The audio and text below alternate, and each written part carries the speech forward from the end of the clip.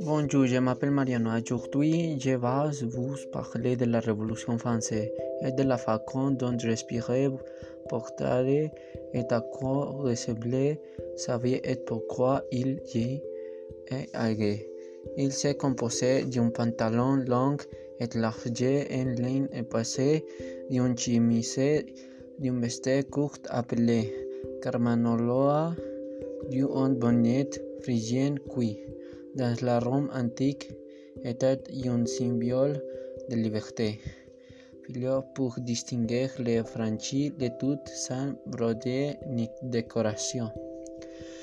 Robespierre was born on May 6 in 1758 in Arras, France. Maximilien Robespierre was born in a bourgeois home. What Robespierre did was good because it protected the poor people, but at the same time it was very bad since he killed the rich instead of hiding them in a calabozo or in the Bastille.